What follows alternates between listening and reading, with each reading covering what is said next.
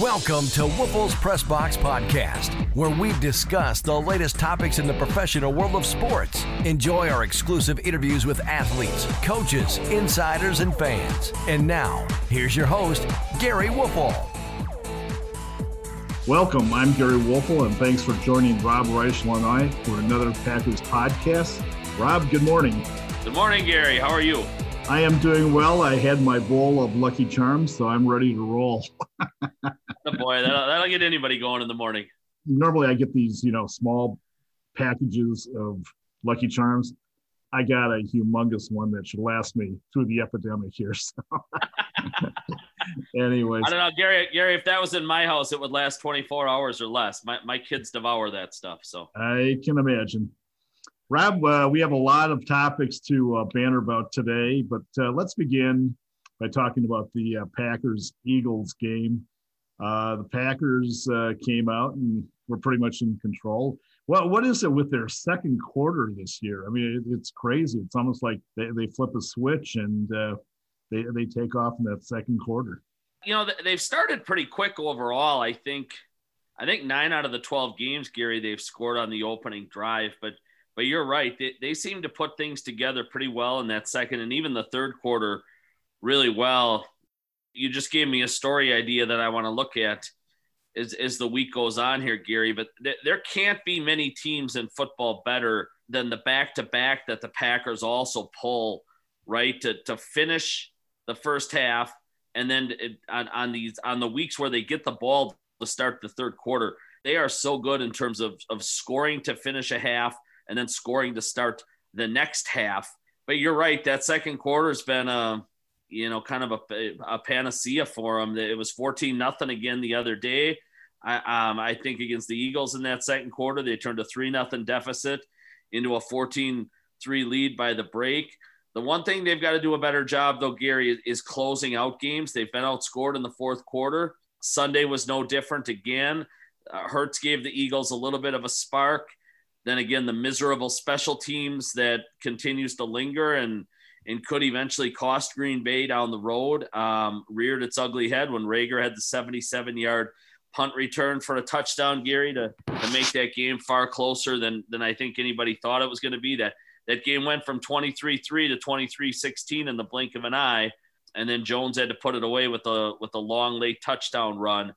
But overall, Gary, I thought it was a pretty impressive showing again, top to bottom. They were pretty darn good again on defense, led to the benching of Carson Wentz. I think a passer rating of about 57 the other day. I mean, he was borderline miserable. I know his wide receivers are garbage, and the offensive line is a mess for them right now. But Green Bay made Wentz look pretty bad. The Packers had 7 sacks, Gary, and got it done on that side of the ball. 2 from Kingsley Keke, who obviously has to step up now with Montravius Adams being out. He's going to get more snaps and more playing time. Dean Lowry had a really solid game. They got another sack and a half from Rashawn Gary, who keeps kind of ascending here, and a sack and a half again from Zadarius Smith. Those two will probably be your outside linebackers a year from now.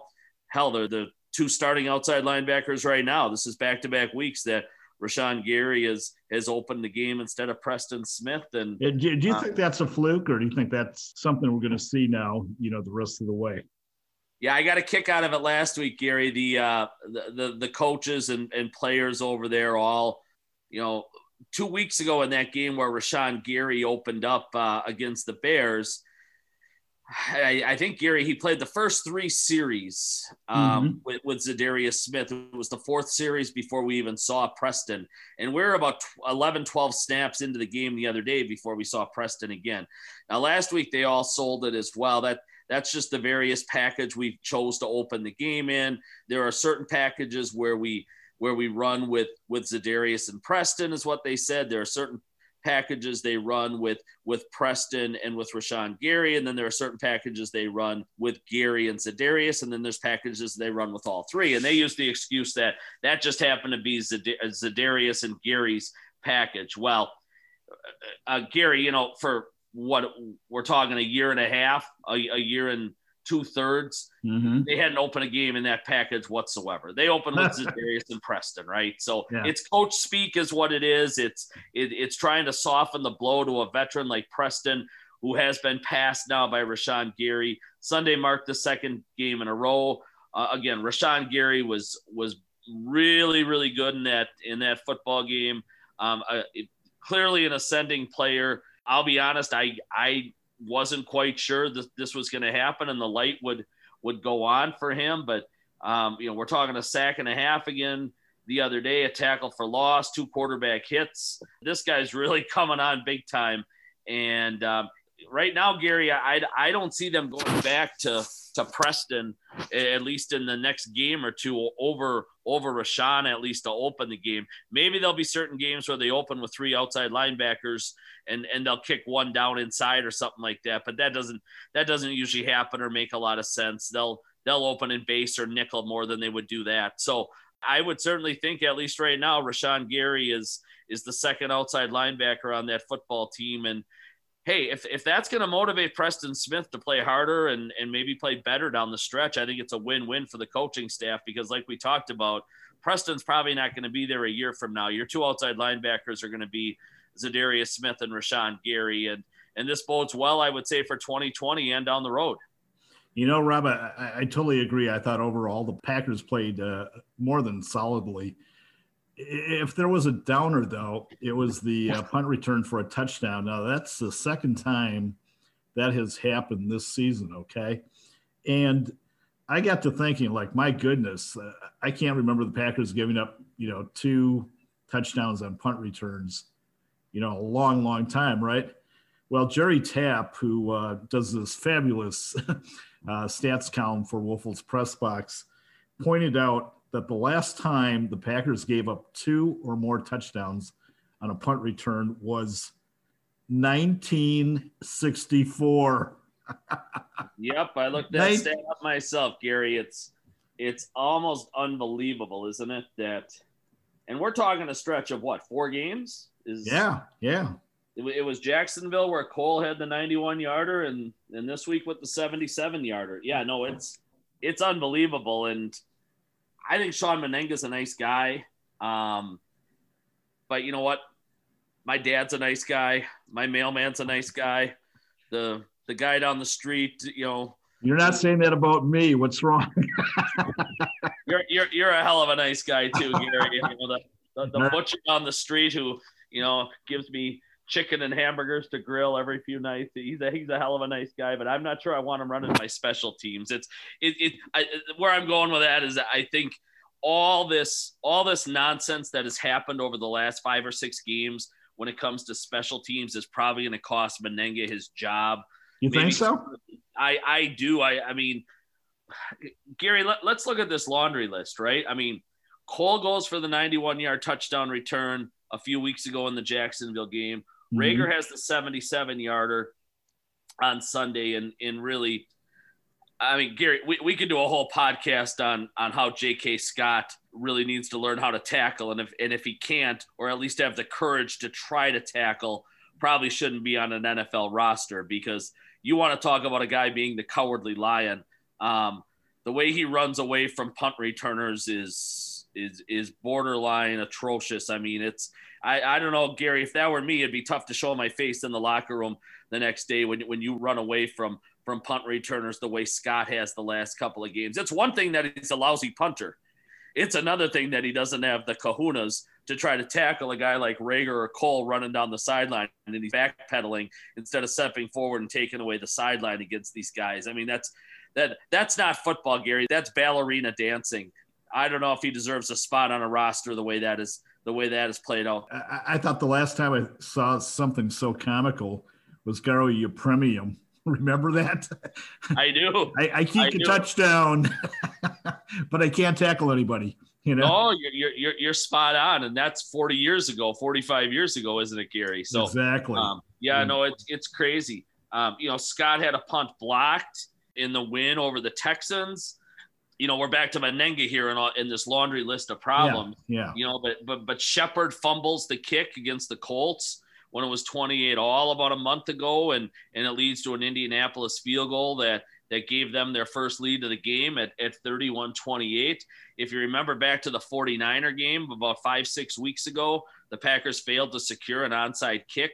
I mean, Gary, it's so hard right now in today's NFL, the way they've changed these rules, for the kicking team to ever recover an onside kick. It's like 5% is what's happening now when it used to be 15 or whatever it was. I mean, the odds have decreased dramatically. So this whole, this whole list of things, Gary, too, it isn't like it's over the course of the season. I'm just looking here. The San Francisco game was November 5. So we're talking in a series here of what, 5 football games, right? San Francisco, Jacksonville, Indy, Chicago, and Philly. Those last 5 games, right? They can't get the punt, they can't get the onside kick against the 49ers. The punt return for a touchdown against the Jaguars. The fumble against the Colts. They played a really good special teams game actually against the Bears. And now Rager goes 77 yards on Sunday. I mean, it's a mess, Gary. People remember Brandon Bostic in 2014. The Packers were a mess that year too on special teams. At some point, this does jump up and bite you in the backside. Absolutely. And if you're in a field goal game late with the Saints in the playoffs, or you're tied with the Rams, and now all of a sudden you've got little Tavon Austin in there who's a career fumbler, the guy they just picked up last week. And now I think they're going to put their special teams hopes on his shoulders. My thought there is good luck with that. He's averaged 7.5 yards his career on punt returns, and he's a fumbler. But, just whoever it is, Gary, and whatever the situation is, if you can't get your special teams corrected and fixed, it will cost you at some point in time. And that's where these Packers are headed. They're actually playing really, really good right now on defense, and they've played A+ on offense all season long. But when you play D or a D- or F football on special teams, at some point in time, it's going to get you, Gary, and that's where this group is trending. Oh, no question. Yeah, we saw that several times on some. Last week in our parting shot, I praised Mason Crosby, and rightfully so. But I'll tell you what, he can't keep missing extra point attempts. To me, it's like inexcusable. Yeah, right. No, that's 2, isn't it? In the last couple of games.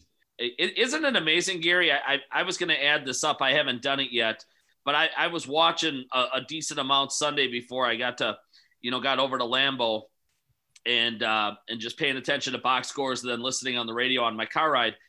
Gary, there were so many missed extra points on Sunday. It had to be 10 or 12. Exactly. I don't know what ridiculous. It is with these guys all of a sudden. It's a 32-yard kick.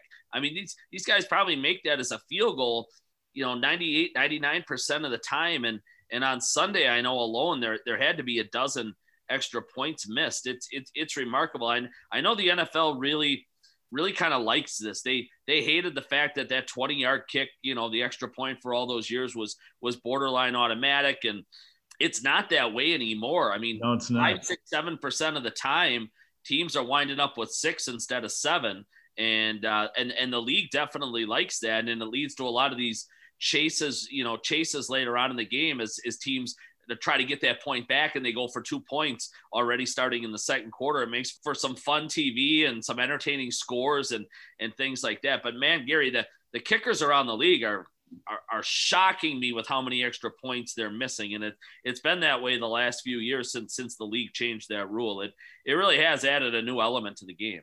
It really has. Speaking of changes, remember when Aaron Rodgers first came to Green Bay, and he wasn't exactly buddy with Brett Favre, and all of a sudden now those two are like joined at the hip.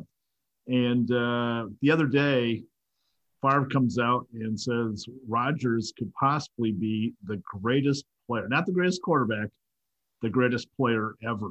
I don't know about you, Rob, but I'm not I'm not ready to anoint him the greatest player ever. And Favre, kind of blew off the fact that he's only won one Super Bowl. I mean, you can't blow that off. That's one of the reasons you're the greatest. I mean, Michael Jordan in basketball won a lot of NBA titles, I don't know. I just thought it was rather interesting. I'm not sure what prompted it, but your thoughts? I'm spot on with you. Jordan had 6 rings. Tom Brady has 6 rings. At least when it comes to the NFL, that to me is where the buck starts and stops with Tom Brady. 6 championships. Yeah. Because on top of the titles that Brady has won, Gary, I mean, he's put up miraculous stats and big time stats through the years as well. So you combine the stats and the championships, and at the end of the day, that's what it's about, is championships. I mean, Dan Marino is never going to get credit or get the due that he probably deserves, as being maybe one of the top 6 or 8 quarterbacks. He's probably going to always be thought about between, I don't know, 10 and 15, something like that, because he never won a championship. Right. Brett Favre would certainly be talked about, I think, in a different light himself if the Packers had beaten Denver in the 1997 Super Bowl instead of losing that game. And Rodgers, to me, Gary, has to be the same way right now. I mean, there's no doubt if Rodgers gets to 2 or 3 championships before he's done, he enters that conversation among top 5 ever, right? With, probably Brady 1 and Montana 2. And to me, at least, Peyton Manning, Terry Bradshaw. I'm big on rings, Gary. Same here. And you enter that discussion of the greatest of all time. I mean, I think Favre's somewhere in that 5 to 10 range, and he's up in the top 2 or 3 in all likelihood if he gets a couple more rings. And it's going to be the same way for Rodgers. I think when it's all said and done, I think his stats will suggest there's no doubt he's a top 10 quarterback of all time, maybe a top 5. But if he's only got the 1 ring, the counter argument is Trent Dilfer has a ring, right? Brad Johnson has a ring. I mean, I think he's a little better than them, though. A little bit. There's no question, but the naysayers will always go down that road. And I'm just telling you, Gary, that there's a lot of guys, and I've written this a bunch of times, with 1 championship. There aren't many when it comes to multiples. And when you can start getting 2, 3, 4, something like that, then you move to the head of the class, and you have a chance to be the valedictorian or salutatorian. If you can, if you can get multiple rings. I mean, what Rodgers did the other day, Gary, the fastest to 400 touchdowns, and he did it by a lot. He beat Drew Brees by 12 games on his way to 400 touchdowns, and that's the fastest all time. And he became the first quarterback to throw 35 touchdowns in 5 different seasons. I mean, those are pretty heady achievements and accomplishments. And I know the game is, dramatically different today. It favors offense. I can almost guarantee you this right now, Gary, if Patrick Mahomes stays healthy, all these records that Rodgers is, putting up right now, Mahomes is going to shatter at some point down the road. Couldn't agree with you more. And we're going to talk about Mahomes versus Brady, I think, in about a decade is the greatest of all time. But I will say this. I mean, this is really fascinating to me, Gary. Not only to me is Rodgers in the discussion. I think it's between him and Mahomes for MVP. You could make a case that Aaron Rodgers has a legitimate argument to be the comeback player of the year this season as well. Who's going to get that, Rob, though? Yeah, Alex Smith should get that thing is in the bank collecting interest. Don't get me wrong, Gary. No one has ever been more deserving than Alex Smith. But what I'm telling you is Rodgers' comeback year here is absolutely astonishing. I looked this up before, Gary. He has his 36 touchdowns right now in 12 games this year, right? Right. Over the 2018 and 2019 season. So let's work backwards from 19. So all of 19 and then part of 18. Gary, how many games do you think it took him to throw 36 touchdowns? He's got 36 this year, Gary, in 12 games. Right. How many do you think it took over the last couple of seasons for him to throw 36? 32. 24 games. So actually double. No, good guess. I was definitely taking the high end of that one. Yeah, anyway. I mean, good guess, though. He's averaging 3 touchdowns per game this season, where over the last couple of seasons, Gary, that number was 1.5. Mm-hmm. His rating of 118.5 is the second highest of his career. If he stays on this pace and gets to 48 touchdowns, which is what the pace is that he's on, Gary, at three a game, that'll be a career high. He's on pace to throw for more yards than any season in his career. And we're talking about a guy that not only did the fan base, I would say, or a lot of the fan base write off after, let's be honest, pretty mediocre 2018, 2019 seasons for Aaron Rodgers.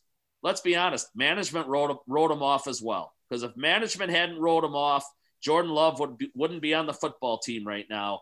And the Green Bay Packers didn't draft for 2020 back in April, did they? They drafted for 2022 and beyond. And they didn't give this football team here much help whatsoever from that draft class. And yet here this team sits at 9-3, the same record they were a year ago, on pace potentially for 13-3, a number 1 or a 2 seed in the playoffs.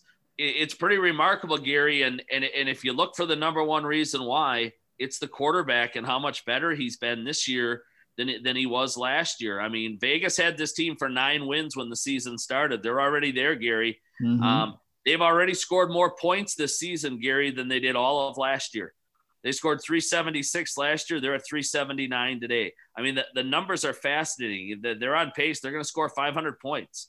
And the number one reason why is the quarterback. And I don't think a lot of people out there thought that was possible when he was 37 years old. So I think some of what Brett said there was semi close and semi accurate. I certainly don't think, he's the best player in the history of the game. One ring you can't stake that claim, and with only one ring to put on your finger. It's not over though, clearly for him. Yeah, you know what? We were just focusing in on quarterbacks. I mean, when you talk about the greatest player, I mean, you're talking Jim Brown, you're talking Lawrence Taylor, you're talking Dick Butkus.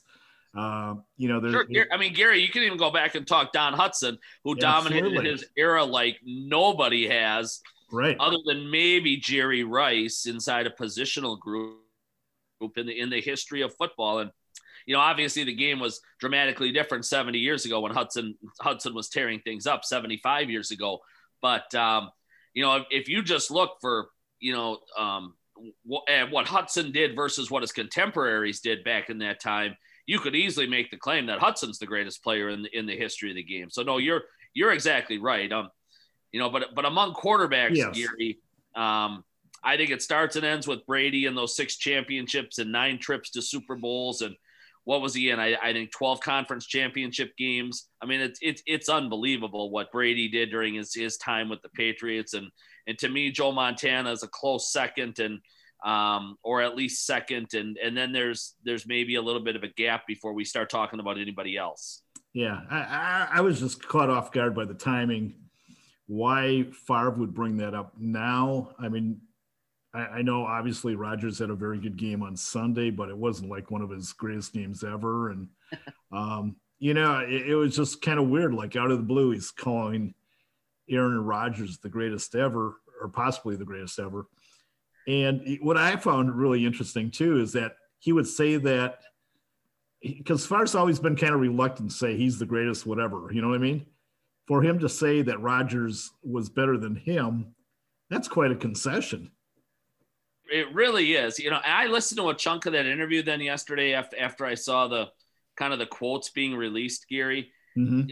It sounded like they woke Brett up when they made that phone call to him, and he was pretty groggy. He was pretty groggy through that whole interview. So I like to know the backstory on what Favre was up to before he took that phone call. Well, at least he didn't say Doug Peterson was the greatest quarterback ever. Yeah, no doubt. So no, I mean I am with you that they were somewhat surprising comments. These two are though. They're best buddies the last 2 or 3 years. And the cynic that I always am, Gary, at first I thought it was, just maybe somewhat of a publicity stunt of something with inside the organization, a way for everybody to make a few dollars down the road when two Hall of Famers like that put their arms around each other and sing Kumbaya, there's a lot of green to be had by not only them, but by the organization themselves. I mean, you look at San Francisco, right? Steve Young and Joe Montana have never done that. There's always been animosity. And I'll tell you what, those two show up somewhere and take pictures and sign autographs. Can you imagine what, something like that would go for down the road? And, so I'm sure, my thought was always that, are Favre and Rodgers up to something like that? And because that's what cynics like myself do, Gary. They think in those contexts, but no, there does seem to be a real, I don't know, kindred spirit all of a sudden between these two guys with pals. And Rodgers is spending time down at the Favre mansion in the off season and things like that. So it's very interesting because you're spot on. 15 years ago, that's not something even close that Brett Favre would have said about Aaron Rodgers. But I don't know. People grow. I'll still say this, Gary. Give me Brett Favre any day of the week over Aaron Rodgers. And the biggest reason I've always said that is Favre took a laughing stock of an organization and he completely turned it around. And I never thought he had the weapons that Rodgers has had during his 13 years as a starter. Rodgers is an all-timer, don't get me wrong, but Favre turned chicken nonsense into, chicken soup, and Rodgers hasn't always had to do that. Favre played in a much different era too and never came off the field. You're talking 275 straight football games. I mean, that guy's an all-time warrior. Personally, I would take Brett Favre, but I know Rodgers certainly has his army of faithful allies as well. So yeah, and you know what? I'm kind of in that camp too. I just think Rodgers is more cerebral. Maybe I'm wrong, but I just think he's like an Einstein in a football uniform. Just an amazingly bright guy. But you know what? We talk about Favre and we talk about Rodgers. Let me say this. If I'm in a championship game, I want Bart Starr. I'm telling you, you don't get the MVP of the first two Super Bowls by not coming up big in big games, and Starr was just incredible. I mean, his composure in pressure-packed games was maybe unparalleled.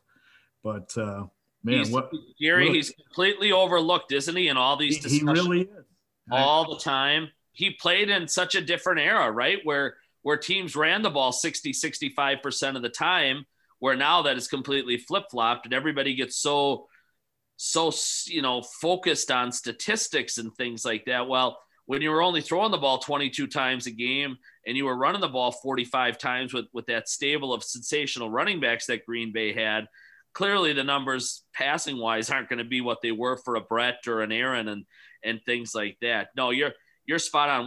What is Bart? I think 10-1 all time he was in the playoffs. He lost his first playoff game and never lost another one. I mean, good luck finding someone to ever match that, right? I mean, we can go through. I mean, it's a pretty easy argument if you want to make that argument too for Starr with postseason success, right? Aaron Rodgers has been downright awful as we've chronicled in NFC Championship games. Brett Favre has a long litany and list of nonsense that he's done in the postseason, right? The 6 picks against the Rams, right? The Eagles game in the 2003 playoffs, and just on and on. And so yeah, I mean, if you want to go down that route and make that case for Starr, it's a pretty easy one to make, Gary.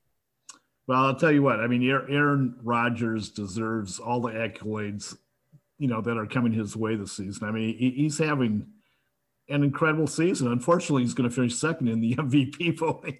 Because I would think that's accurate. Yes, because I mean, let's face it, Mahomes is having an epic season. I mean, what he's doing is just almost beyond belief. I mean, he's like a machine out there.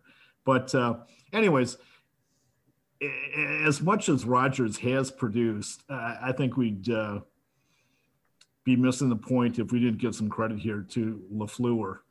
What he has done with that offense is absolutely amazing. I mean, you watch a ton of football games. I watch a ton of football games, and he's without a doubt one of the best play callers, in the NFL. But for whatever reason, if you go back and you look at what he did last year, what he's doing this year, incredibly, he doesn't get a lot of recognition. I mean, if you listen to any of the national broadcasts, and the topic is, Coach of the Year, he's never mentioned. It's just amazing. I looked online earlier today. Do you know where he ranks right now in the current odds for Coach of the Year out of the 32 coaches? You know what place he's in? I'll bet he's probably like 7th or 8th, something like that. Yeah, great guess. He's 9th. I mean, it's unbelievable. And listen to this, Gary. Here's a few guys ahead of him, for example. Ron Rivera. Mm-hmm. The Redskins are 5-7. I agree. Great guy, but not Coach of the Year. Give me a break. I respect the fact he's beating what he's beating off the field, and that he's gotten that team to play a little better, and he's got a coach for a goofball of an owner. But hey, they're 5-7, right? Yeah, absolutely. Cross them off. I mean, Mike Vrabel right now is ahead of Matt LaFleur. Come on, Tennessee's 8-4, right? I mean, did you expect them to win more in the playoff game? Probably not, right? Right. I'm just looking at Frank Reich and Mike Vrabel inside that very overrated AFC South are ahead of him right now. Let me look at some others here that I would have issues here with. Now some of these guys are certainly legit, Gary. I even wonder about Flores. Tomlin remains the favorite, even though they lost last night. Yep. He's in my top 3. To the Redskins, right? Brian Flores at Miami is second, but again, they're second in their division. Mm-hmm. I'm not sure I'd put him quite that high. Stefanski has done a really nice job in Cleveland. They're 9-3 overall. He's third in the odds here that I'm looking at, Gary. And I think that probably makes some sense, and that's legit because Cleveland hasn't won anything in forever, kind of like the Dolphins there. So that'll get you some votes. But Gary, keep in mind, and we talked about this earlier in the podcast. Nobody thought Green Bay was going to be this type of team this season. No, a lot of these guys get love when in August and September they're predicting a team's going to be 6-10 or 8-8, and then they win 10, 11 games and make the playoffs. I mean, Green Bay was picked to finish second in the NFC North by Vegas. 9-7 was the number that Vegas put on them when the year started. Most people thought the offseason for the Packers was so abysmal and so dreadful in the fact that they largely ignored the draft and they certainly took more hits in free agency than most people did, that they were going to take a dramatic step back. Well, I'll tell you what. They're on pace for 12-4, 13-3 again. Yeah. These are my 3 choices, okay? 3, I got Tomlin. Yeah, you touched on it. They're 11-1. They should have won their game this week. They blew that. They should be unbeaten yet. My number 2 pick is a surprise, and it's Sean Payton. And, they're 10-2. But the fact that they lost arguably their top 2 players on offense in Drew Brees, what did he miss? 3 games? Yep. It's at 3 right now, Gary. 3 right now, and Michael Thomas missed several games early in the season. I think, to keep rolling like they are. I mean, Taysom Hill's a nice quarterback, but my goodness, I don't think anybody's going to have a bust waiting for him in the Pro Football Hall of Fame. And then my first choice is Stefanski. And the Browns are like 6-10 last year. And granted, they have talent, but they're underachieving. And he's come in there and really solidified that franchise. And then on top of it, Rob, I know his father. So, well, there you go. So, who was the GM of the Detroit Pistons and a really nice guy. But when he left Minnesota, again, I brought Chris Thompson's name up before on these podcasts. A friend of mine who covers the Vikings. He and I talked about that when Stefanski left, and I said, you know what? I think that's really going to impact them somewhat. I mean, they still got Cook and some very nice offensive players, but Stefanski just really, I think, is a very good young coach. And Gary, just kind of on a side note there, that's the second roster that John Dorsey has put together. He put together the one in Kansas City, and now he's put together this one in Cleveland. That is, the Chiefs went on to win a Super Bowl. I think the Browns are going to be in the playoffs the next 4 or 5 years with as much quality young talent they have, as long as Baker Mayfield keeps it together and, at least plays serviceable football. They don't need him to be great because they're pretty darn good in a lot of other areas. But John Dorsey, the ex-Packer executive, and a lot of people thought he'd have a chance to replace Ted Thompson when they went to. Did he ever get in the mix? Do you think there was ever a consideration to hire him? Or? Oh no, I'm sure that without question. You mean back in Green Bay? Yeah. Mm-hmm. Yeah, I think at various times he was certainly on the leading list of candidates to become the next Ted. But it for a number of reasons it didn't work out that way. But Dorsey was let go in both Kansas City and Cleveland, and if there was some patience there, you're talking about two rosters there that are probably among. I mean, the Chiefs have the best roster probably in football, and the Browns are in the top 5 or 6 rosters that Dorsey put together. So a lot of times when a guy gets fired twice or leaves twice, like he did, it's tough to find work again. But what those teams are doing looks pretty good on his resume right now. If he does resurface, it's a pretty easy hire to sell to the fan base. I'm off on a tangent there, Gary, because That's okay. I like Dorsey. I hope he finds another job because I think he's really, really good at what he does. But here are my top 3. Okay. And by the way, where did you have LaFleur? I had him 4th. I was kind of hedging, and I wanted to move him to 3, but I mean, what Tomlin's done is pretty amazing. I mean, to go this far, being undefeated with all the injuries, all the things, related to COVID, I think he's just done a really good job. I mean, I think he's one of the best coaches in football, period. And he's proven that over the years. He's never had a losing record, Gary. Isn't that amazing? That is amazing. Absolutely. 14 seasons. And, and again, I'm off on a slight tangent here. I'll even say it before I start. Hey, that's all right. That's what podcasts are for, All these organizations like the Lions and the Jaguars and people like that, the Jets you'll see here in a couple of weeks when they move on from Adam Gase, that change their coach over every 3 years. Yeah. All they need to do is look at places, don't they? Like a Pittsburgh, like Green Bay, where they had Mike McCarthy in place for all those seasons. These places where coaches stay put. I mean, it's 14 years now for Tomlin. Obviously, Belichick in New England. When you can get that level right of just continuity, and you just know the expectations, the demands, what that coach wants from you year in and year out, and there's not all this constant reshuffling of GMs and coaches. It leads to success on the field. I mean, they've got it figured out in Pittsburgh. Don't they only have 3 coaches since I mean, didn't it go Noel to Cowher to Tomlin? Right. Am I right there? So we're probably talking 50 years there, aren't we, Gary? I mean, that's unbelievable. So no, I'm with you on Tomlin, Gary. I had him 3, and it's probably not high enough, to be honest. It's a really good year actually of candidates overall. I think there's 5 or 6 really deserving guys. Like I don't even have Sean Payton, for example, in my top 3, and I probably should. But I mean, Tomlin's 11-1 with absolutely no running game to speak of, like you said, a team that has been absolutely dorked around with by the league all season when it comes to this COVID thing. They're playing on a Tuesday here and a Thursday there and a Wednesday here and stuff like that. I mean, they've really been screwed with by the league, and up until the Washington game last night, they just don't blink.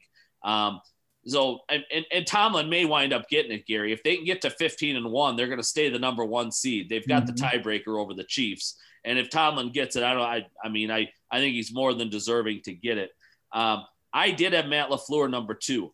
I don't think a lot of people had, Green Bay being any better than 2nd or 3rd in the division, maybe a push on making the playoffs, at best a wild card team. I think the odds on them coming into the season, Gary, were about 50-50 to make the playoffs. And we're sitting here today talking about them being a 1 or a 2 seed when it's all said and done. A pretty soft schedule coming home, and I don't think they're going to go worse than 3-1, which is going to put them into that 2 seed at worst. And if they can win out, Gary, I think their odds at the 1 seed are outstanding because New Orleans still has to play Kansas City. No, what LaFleur has done, how much credit you want to give him, how much credit you want to give other people, but Gary, he got absolutely no help in the draft. He got no help in free agency. Good point. I wrote down 7 guys earlier that I think have made dramatic jumps in their games this year.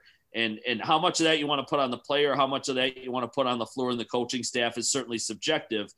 But here's the only way this team was going to get better or stay 13-3, Gary, is improving from within, because they didn't get a lot of help from outside the building heading into 2020. Correct. But now you're talking about play. Here's a list of guys, Gary, that I think have taken their games up dramatically this season. Number 1, Robert Tonyan. Mm-hmm. Number 2, Rashawn Gary. Number 3, Davante Adams, believe it or not. I mean, yeah. Davante has taken it to a whole new level for Davante. Number 4, Elton Jenkins. Number 5, Darnell Savage. Number 6, Alan Lazard, when he's been healthy. I know he's been dinged, but when he's on the field, he's been really good. And then amazingly, like we talked about earlier in the segment, number 7, Aaron Rodgers, who's just taken it to a whole nother level. He's clearly the most important guy there out of the 7 that I just mentioned in terms of being most improved Packers this season. But, whether you want to give Matt LaFleur 20% of the credit for that or 80% is, I guess, up to you. But he's had a role in it. And he's 22-6 as a head coach now in Green Bay, which is pretty darn hard to do. And so I've got him number 2, Gary, because expectations weren't high. And again, he received almost no help last offseason. And then my coach of the year is Sean McDermott in Buffalo. Wow. That is a surprise. A little bit of a wild card. Yeah. And I know he's not getting all the love nationally and stuff like that, but I mean, New England has dominated that division for 2 decades, and Buffalo's going to win it. Gary, I think Buffalo's the second best team in the conference right now. I actually think they're better than Pittsburgh. I know Pittsburgh's obviously got the number 1 seed right now, and it has the better record. But I think Buffalo's playing the second best football in that conference behind the Chiefs. What he's done with Josh Allen and what that staff has done with Josh Allen, a lot of people scoffed when they made that pick, and kind of a gunslinger wild card player from the middle of nowhere where they found him in Wyoming, right? A big cannon arm, and beats you with his feet as much as he does his arm sometimes. Gary, they played terrible offense in Buffalo the last couple of years. They were under 20 points a game. They've kind of revamped that offense, found some weapons. McDermott's taken full advantage, and they look like a top 10 offense, and the defense has always been solid and strong. Gary, if they can get themselves to 12-4, I'm not telling you he's going to win it, but after Belichick has dominated that division for all these years, for McDermott and the Bills to go take it away and maybe be the 2 or the 3 seed in the conference here, that's some heady stuff. That's a tall task what they're going to pull off there, and I give them a lot of credit. That's a franchise on the up. And I think McDermott deserves a lot of credit. Well, I'll tell you what, as you noted, there are a lot of legitimate candidates, and obviously there's 4 more games to go. So a lot of things can happen, but what a impressive list of coaches. Yeah. Great list. All right. I'll tell you what, we are going off in tangents left and right here, but that's okay. That's the beauty of a podcast. But real quickly, give me your power ranking, the Rob Reischel power ranking. I'll give you mine first, okay? Sure. I have your boys, the Bills, at number 5. Okay. I have them slightly behind the Steelers. I have the Packers in at 3. Then I have the Saints, and then at number 1, and they've been number 1 now for a long, long time, the Kansas City Chiefs. We have the exact same 5 teams, Gary, just slightly different order. Okay, we're on the same page. I will I don't say know if that's good or bad, but we're on the same page. No, I think it's great minds think alike. Let's go with that. I like that. I will say this: a 5B or a 6A. I do have the Rams. I think the Rams are going to be a really tough out for somebody, and I still think they've got a really legitimate chance to go back to another Super Bowl here under that, to me, what's a brilliant head coach in McVay. So they're just outside the top 5, but they're charging, Gary. 5, I have the Steelers. Okay. 4, I have the Bills. So you and I just flip-flop those 2 spots. 3, I have the Saints. Okay. 2, I have Green Bay. Homer. And number one by 10 points, by at least a touchdown over everybody else, are the Chiefs, who seem to be a little bit bored right now, and they're playing to their level of competition. But I'll tell you what, come the postseason, man, and probably even the last 4 games of the year here, I would think Andy Reid and the Chiefs start hammering people again. They're not going to beat people by 6 points like they beat the Broncos the other night. I think they're going to start drilling people again, Gary, and I think they're going to roll through the playoffs, and barring a major injury, they're going to win their 2nd straight Super Bowl. But number 1 to me are the Chiefs. Yeah, Rob, when I was doing some research for this, for specifically the Chiefs, I was thinking, I think in terms of offense, high-powered offense, creative offense, can light it up at any time. And I noticed that they have scored 370 points, which is a lot, right? You know, the Packers have scored 379. Green Bay is first in the league in scoring, Gary. I mean, it's remarkable. I know. I totally lost track of that. I mean, I know they're putting up numbers, but for them to have more than Kansas City, yeah, that's interesting. Gary, you know what really separates the Chiefs too is they can win in any kind of weather. They've obviously got just that bevy of remarkable pass catchers, right? With Hill and Kelsey and Watkins and Nicole Hardman, and obviously, you know, I think we can already say one of the 10 greatest quarterbacks in history, and he's already climbing quickly.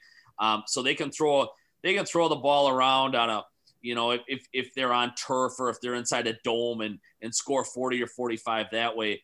But just remember, I mean, that head coach, you know, the old tight end coach from Green Bay and from BYU loves to line up with a couple of tight ends and two backs and just hammer the ball at you all day long too.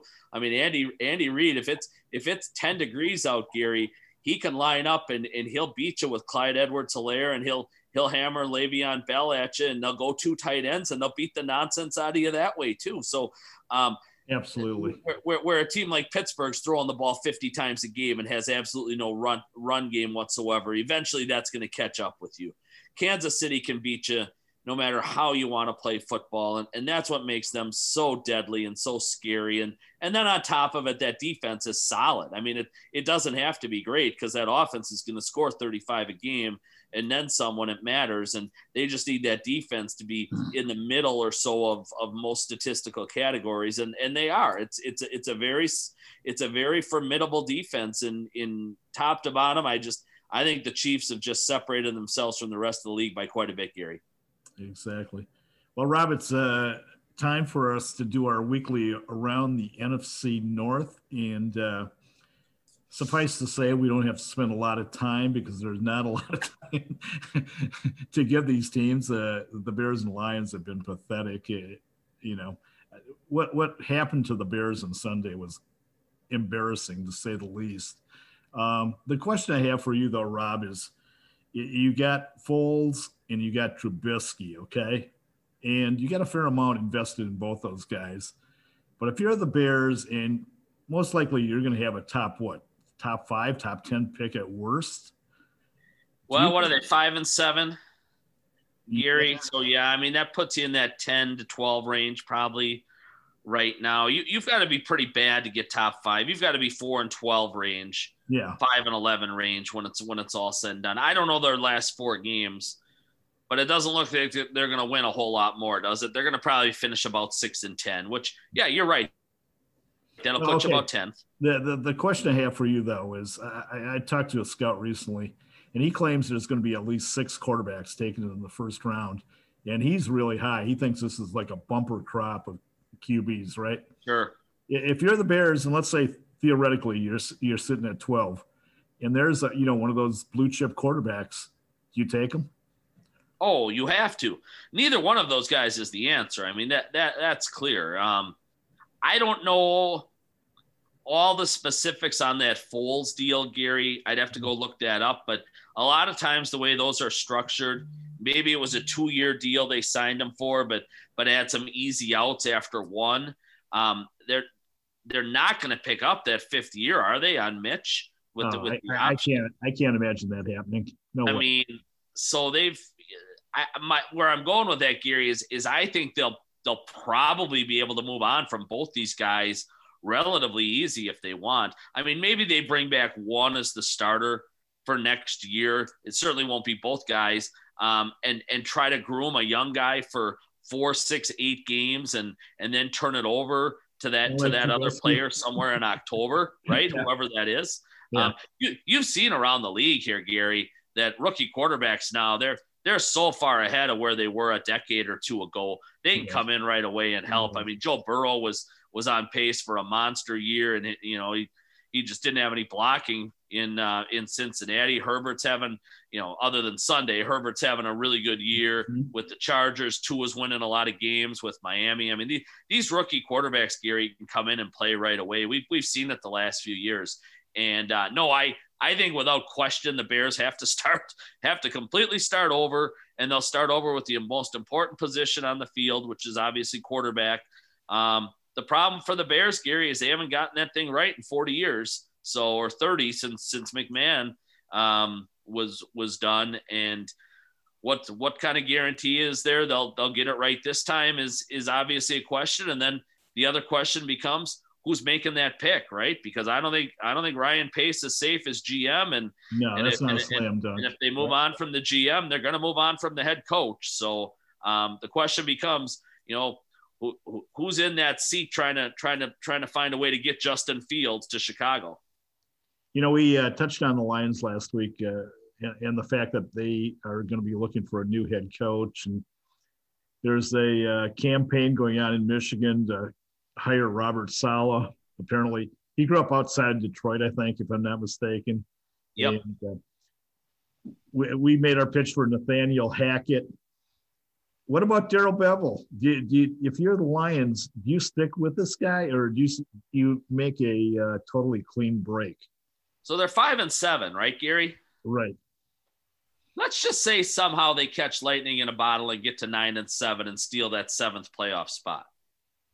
I would think Darrell Bevell would definitely be lightning in a bottle. Yes, it would. Yes, it would. I don't know their schedule after they play Green Bay this week. Gary, a lot of years it's not a problem with talent in Detroit, and I think they've certainly got enough pieces on offense. You saw Stafford throw for 400+ yards against the Bears on Sunday. There's a stable of wide receivers there. The tight end is outstanding, a good young running back. My point is, even if they get to 8-8, Gary, and let's say they're able to do that, so they're 4-1 then with Bevell. Mm-hmm. I think there's a chance. I mean, this is clearly an audition for him. He's got a nice track record as the offensive coordinator in a couple of different spots. Obviously that Super Bowl loss is always going to hang with him. You read my mind, Rob. In Seattle, there's no doubt that's a tough one to escape. Much like Ed Donatel in Green Bay with the 4th and 26 or the Greg Williams 0 blitz in the Jets Raiders game the other day, right? When you throw at the 1 yard line, when you have Marshawn Lynch and you choose to throw it and you turn the ball over down there and lose the Super Bowl, it's tough to overcome. But hey, Darrell Bevell's a really good creative offensive mind. Offense is still, I think, what most teams are looking for first and foremost. That if Bevell and the Lions close the year strong, Gary, I don't think it's out of the realm of possibility that happens. Back to your thing with Saleh. I think Saleh is going to be a head coach soon, and I think he's going to be a pretty good one. I can't stand it, Gary, when politicians all of a sudden think they know who's best to run a football team, and they do those those type of whatever petitions around an area and things like that. Just stay in your lane, right? Let football people decide football things and pipe down, and that's my thought on that, Gary. But the last team we want to talk about in the NFC North, the Minnesota Vikings. I mean, again, they're on a respirator. They're 6-6.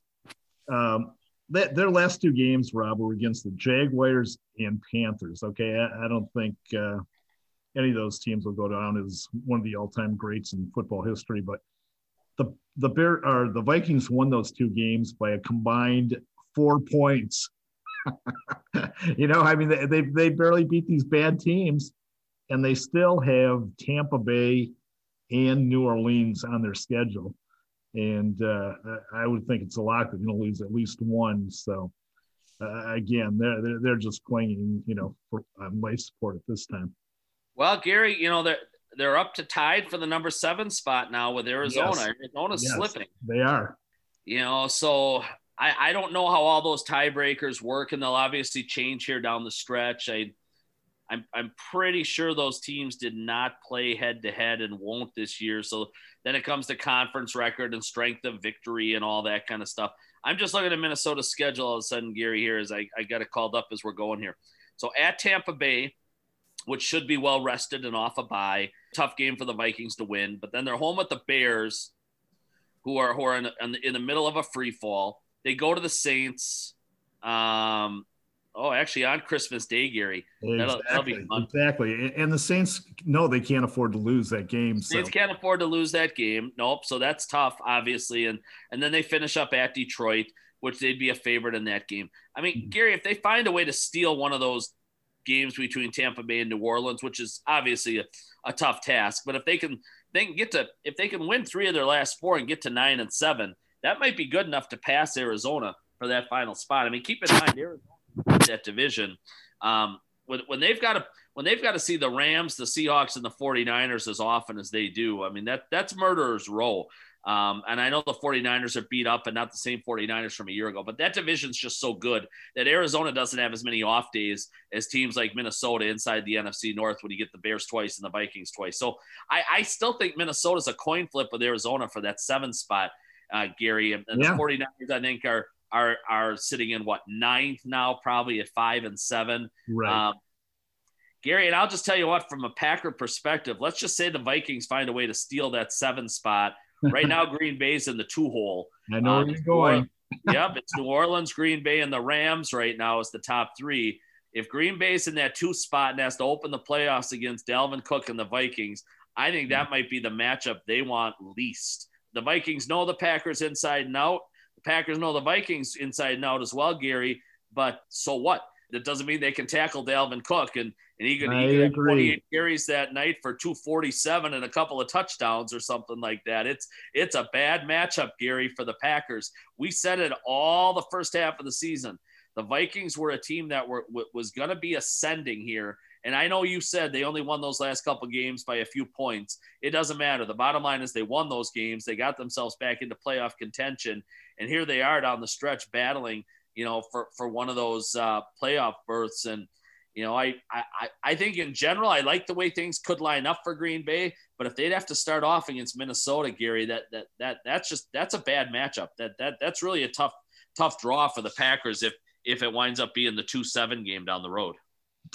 Rob, last week we asked our listeners if they had any questions for us.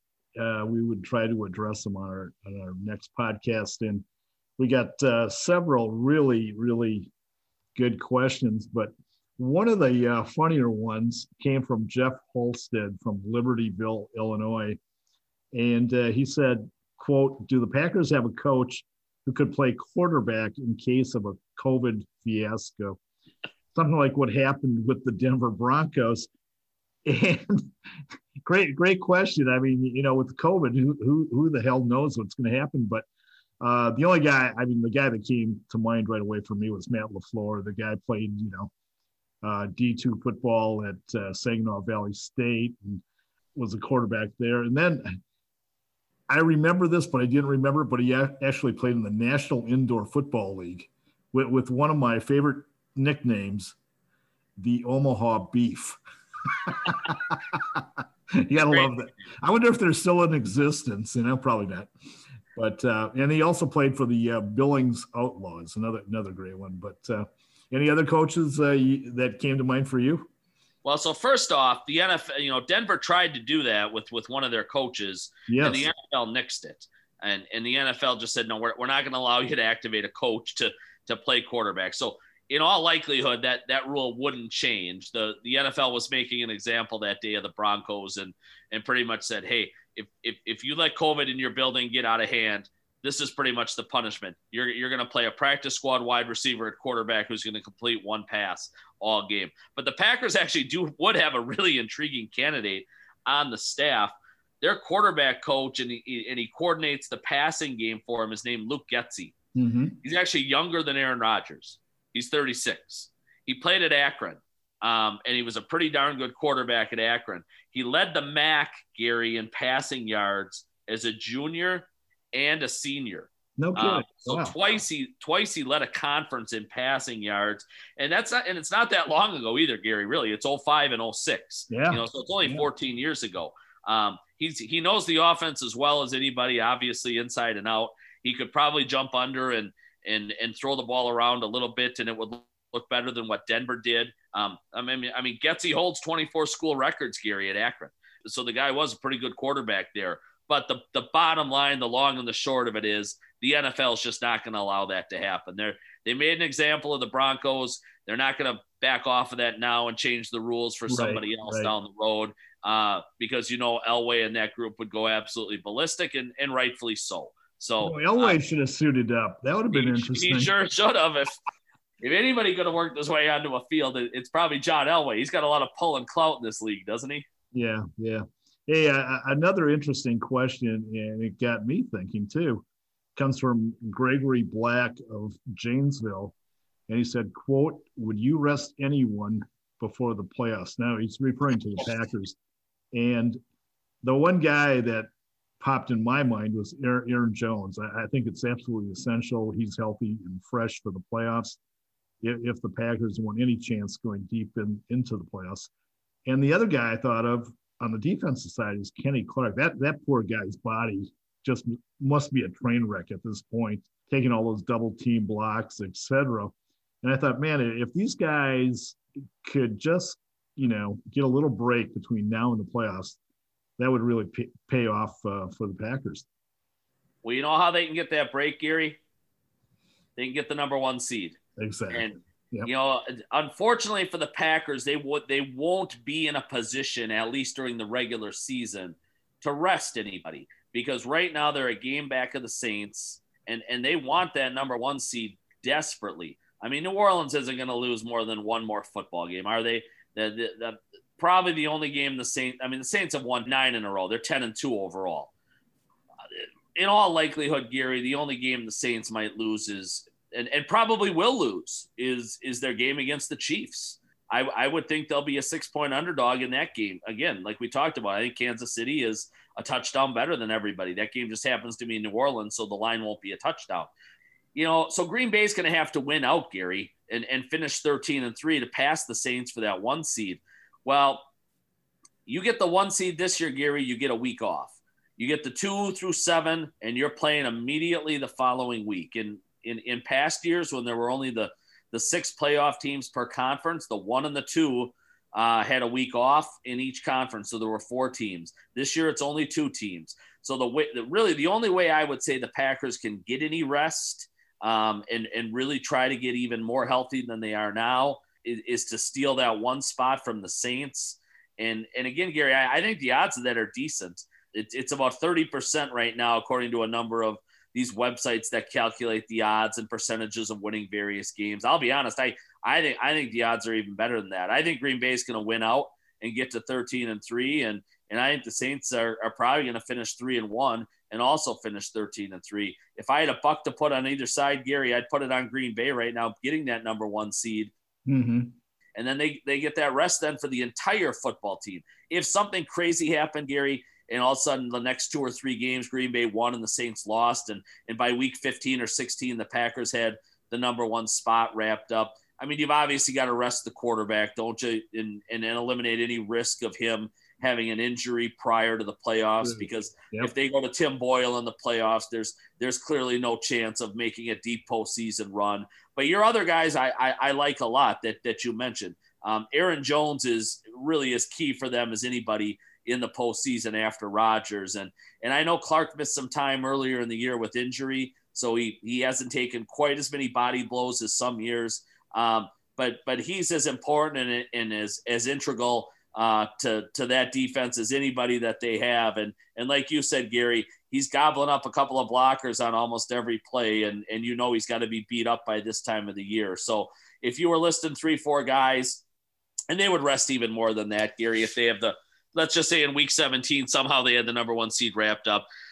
I mean, they'd sit Bakhtiari. They would sit Devontae Adams. They would sit Jair Alexander. They would sit Zadarius Smith. I mean, they'd sit all these guys. They'd sit their top 8, 9, 10 players if really the game was irrelevant. But again, Gary, I don't think the odds of that are high whatsoever. I think it's going to come down to week 17, and when we're doing this podcast in a few weeks, we're still going to be talking Packers versus Saints for the 1 seed. I totally concur.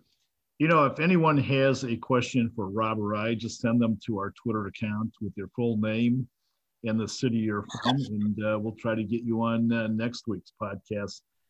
All right, Rob, we are heading to the finish line here. And as we do each and every week, we have a parting shot. And if you don't mind, I'll go first. Because I know the idea is to save the best for last, okay? Well, then I should probably go first, Gary. So, anyways, mine is Lambeau Field is massive and spacious. It holds almost 81,000 fans. But Lambeau Field, as we all know, has been a pretty quiet place this year, like almost all the NFL stadiums, because of the COVID virus. But the Packers have 2 games left, and let's hope the Packers brass decides to allow some fans in Lambeau Field for them. If you check the stats, Brown County, which is where Lambeau Field is located, is in the lower half of counties in the state of Wisconsin for COVID cases right now. Of the 72 counties in the state, Brown County ranks 55th. Okay, so they're doing a really nice job now. They bounced back pretty well.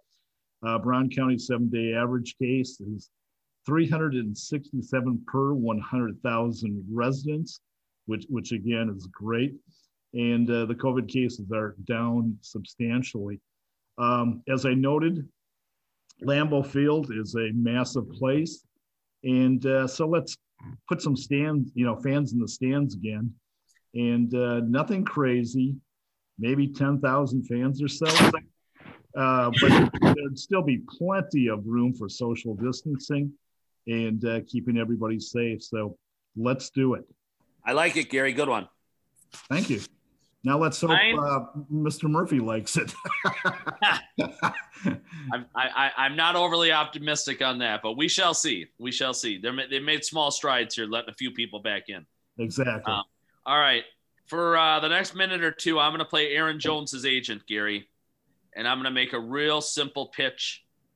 And I think Packer Nation would love to see this. I think the bottom line is Green Bay needs to sign Aaron Jones. Pretty simple. In the last 20 years, Gary, they have had one running back, maybe 30 years, even close to his level of productivity and the dynamic nature he brings to the position, and that was Ahman Green. Aaron Jones turned 26 last week, Gary. He's still in his prime the next 2 or 3 years. He's not one of these running backs that's getting close to the wrong side of 30. Take that 77-yard touchdown run, right? Is that what it was to finish off the game? Yeah. I think that's what it was. He's about 5 yards into that run, and he makes a linebacker miss named Alex Singleton. He's about 15 yards into that run, and he makes a free safety named Kevon Wallace miss, Gary. He's about 50 yards, 55 yards into that run, and the strong safety is still there named Rodney McLeod, and Jones makes him miss. I mean, his combination of speed, vision, strength, power is in the top 5 without question in the National Football League. I know the Packers have all sorts of salary cap issues coming up, but guess what, Gary? So did the Chiefs here about 5 or 6 months ago, and they found a way to get Mahomes done, Tyreek Hill done, Travis Kelce done, the main guys that are going to keep that offense humming along. We have seen here in Aaron Rodgers' 13 years as a quarterback starting, they are a much different offense when they have a dynamic number one running back. For a couple of years, that was Eddie Lacy. For a couple of years, that was Ryan Grant when he was humming along there in those 07, 08, 09 years. They have had that now the last 2 seasons with Aaron Jones. I don't think he deserves Dalvin Cook money, Gary. I don't think he deserves, maybe top 3 running back in the league money. But when there's a will, there's a way. And the Packers can move money around. They can cut a guy here or there. But I think, Gary, if they're going to stay near the top of the conference over the next 2 or 3 years, Jones is key.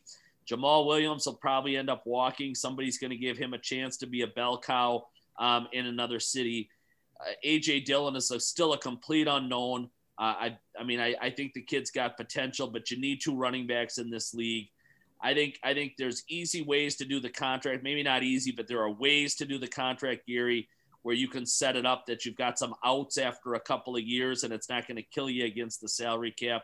I think Aaron Jones is the third most important player on that offense. And, he kind of drove home the point again the other night, Gary, with that long touchdown run that put that game away. Just how vital and how important he is to this football team and to this offense.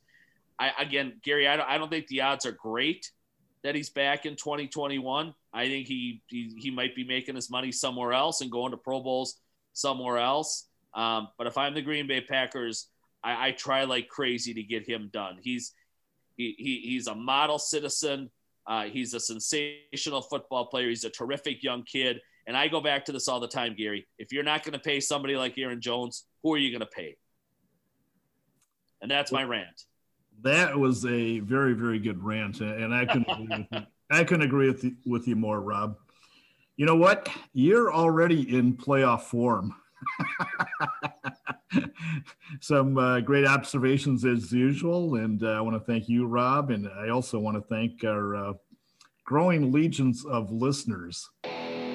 All the best. Take care. For more sports news, check back every Tuesday for our latest show. You can also follow Gary on Twitter at Gary Woelfel and WoelfelsPressBox.com.